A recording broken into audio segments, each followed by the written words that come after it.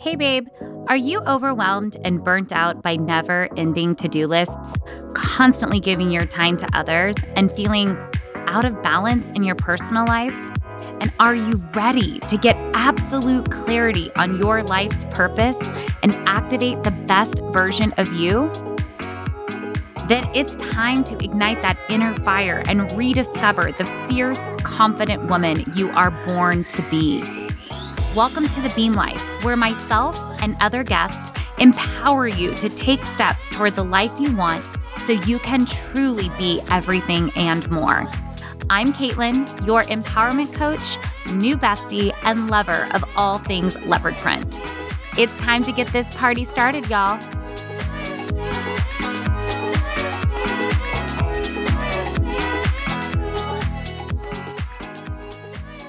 Hey, babe, welcome back to the Beam Life podcast. I'm your host, Caitlin, and I am so grateful to be spending this time with you.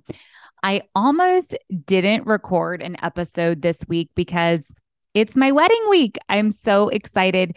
Dee and I are tying the knot on March 3rd and making it official. So I'm really looking forward to that. But I felt like this message has been really on my heart and something that over the last 3 to 4 months I've been dealing with pretty heavily.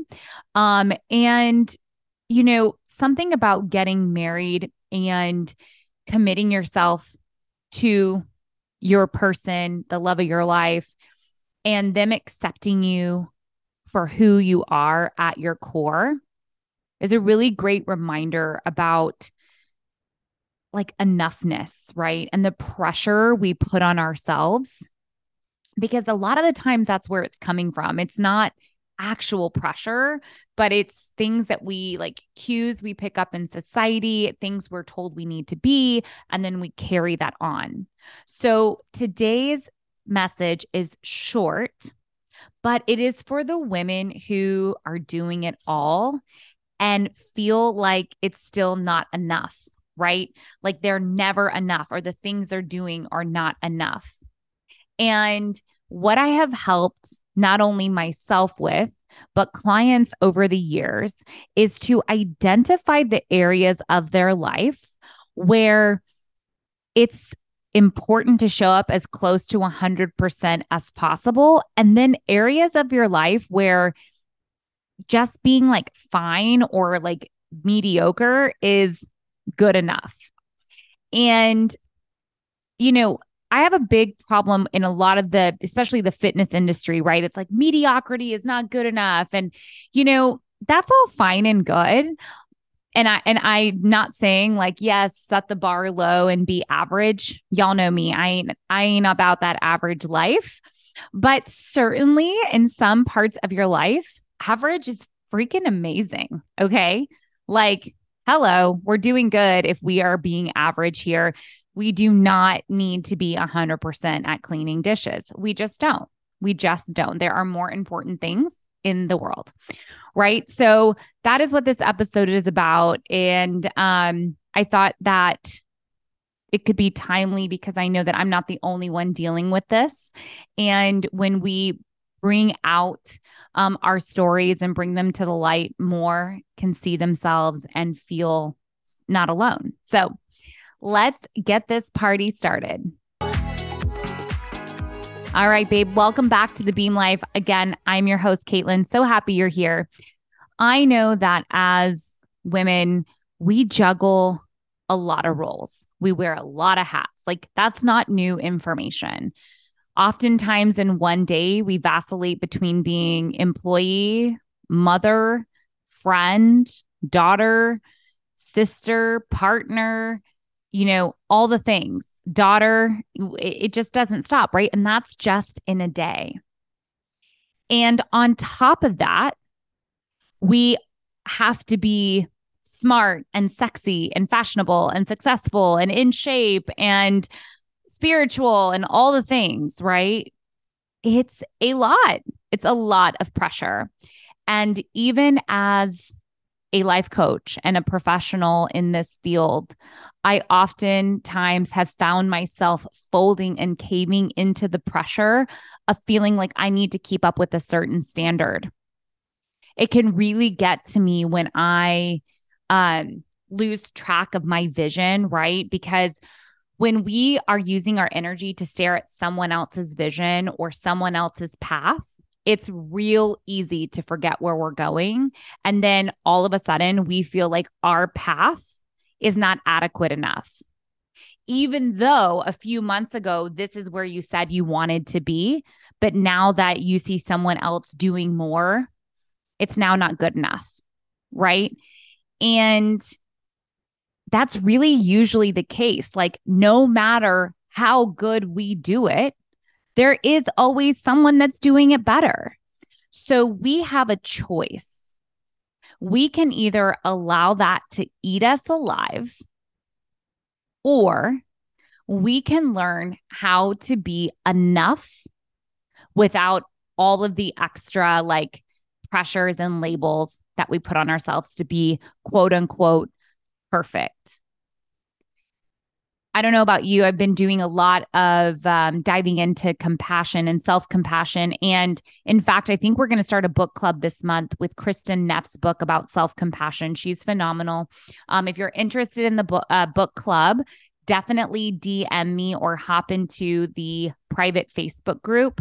But part of self-compassion is being enough where you're at. Like, something's not good and something's not bad. It's just enough. And it's perfect exactly how it is.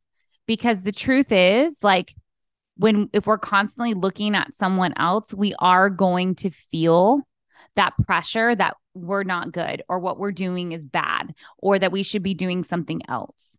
So we can't be everything to everyone. And there really isn't a standard of perfect if you are looking in the realm of self-compassion. Perfect can be your definition. So I want you to take a deep breath, and I really hope that you heard that. We cannot be everything to everyone. And I know that's easier said than done. That's why I wanted to give you some tools as to things that I've used with my clients and with myself to really help break down where we can spend our energy and where it kind of doesn't matter, if that makes sense. So how I usually do this is going through a series of deep thought questions. But at the essence of that, what we're trying to get to is figuring out what lights you up. Like, what are the most important things, people in your life that are essential to you, that are so important? And I'll give you an example. For me, that's my family, my health, my business. Those are 3 parts of my life that are kind of non-negotiables. Those are what get me up in the morning. That is where I spend my energy and time. And when I get up in the morning, I tackle those things first, because I know that those things require 100% of my focus, 100% of my attention, 100% of my energy. And if I am not delivering 100%, guess what? I feel only 10% satisfied. So I know that when I give my best in those areas, I am highly feeling the fulfillment from that, versus when I do dishes or house chores or run errands, right? Like, in my opinion, I have decided that those things can wait for me, which means, yes, sometimes I go to bed with a sink full of dishes. Sometimes my bed is unmade. Sometimes my car is dirty. Sometimes I just don't get to that Target run and we are using paper towels as toilet paper. Like, things happen, right? But those things aren't as important to me as my health, my business, and my family. They're just not.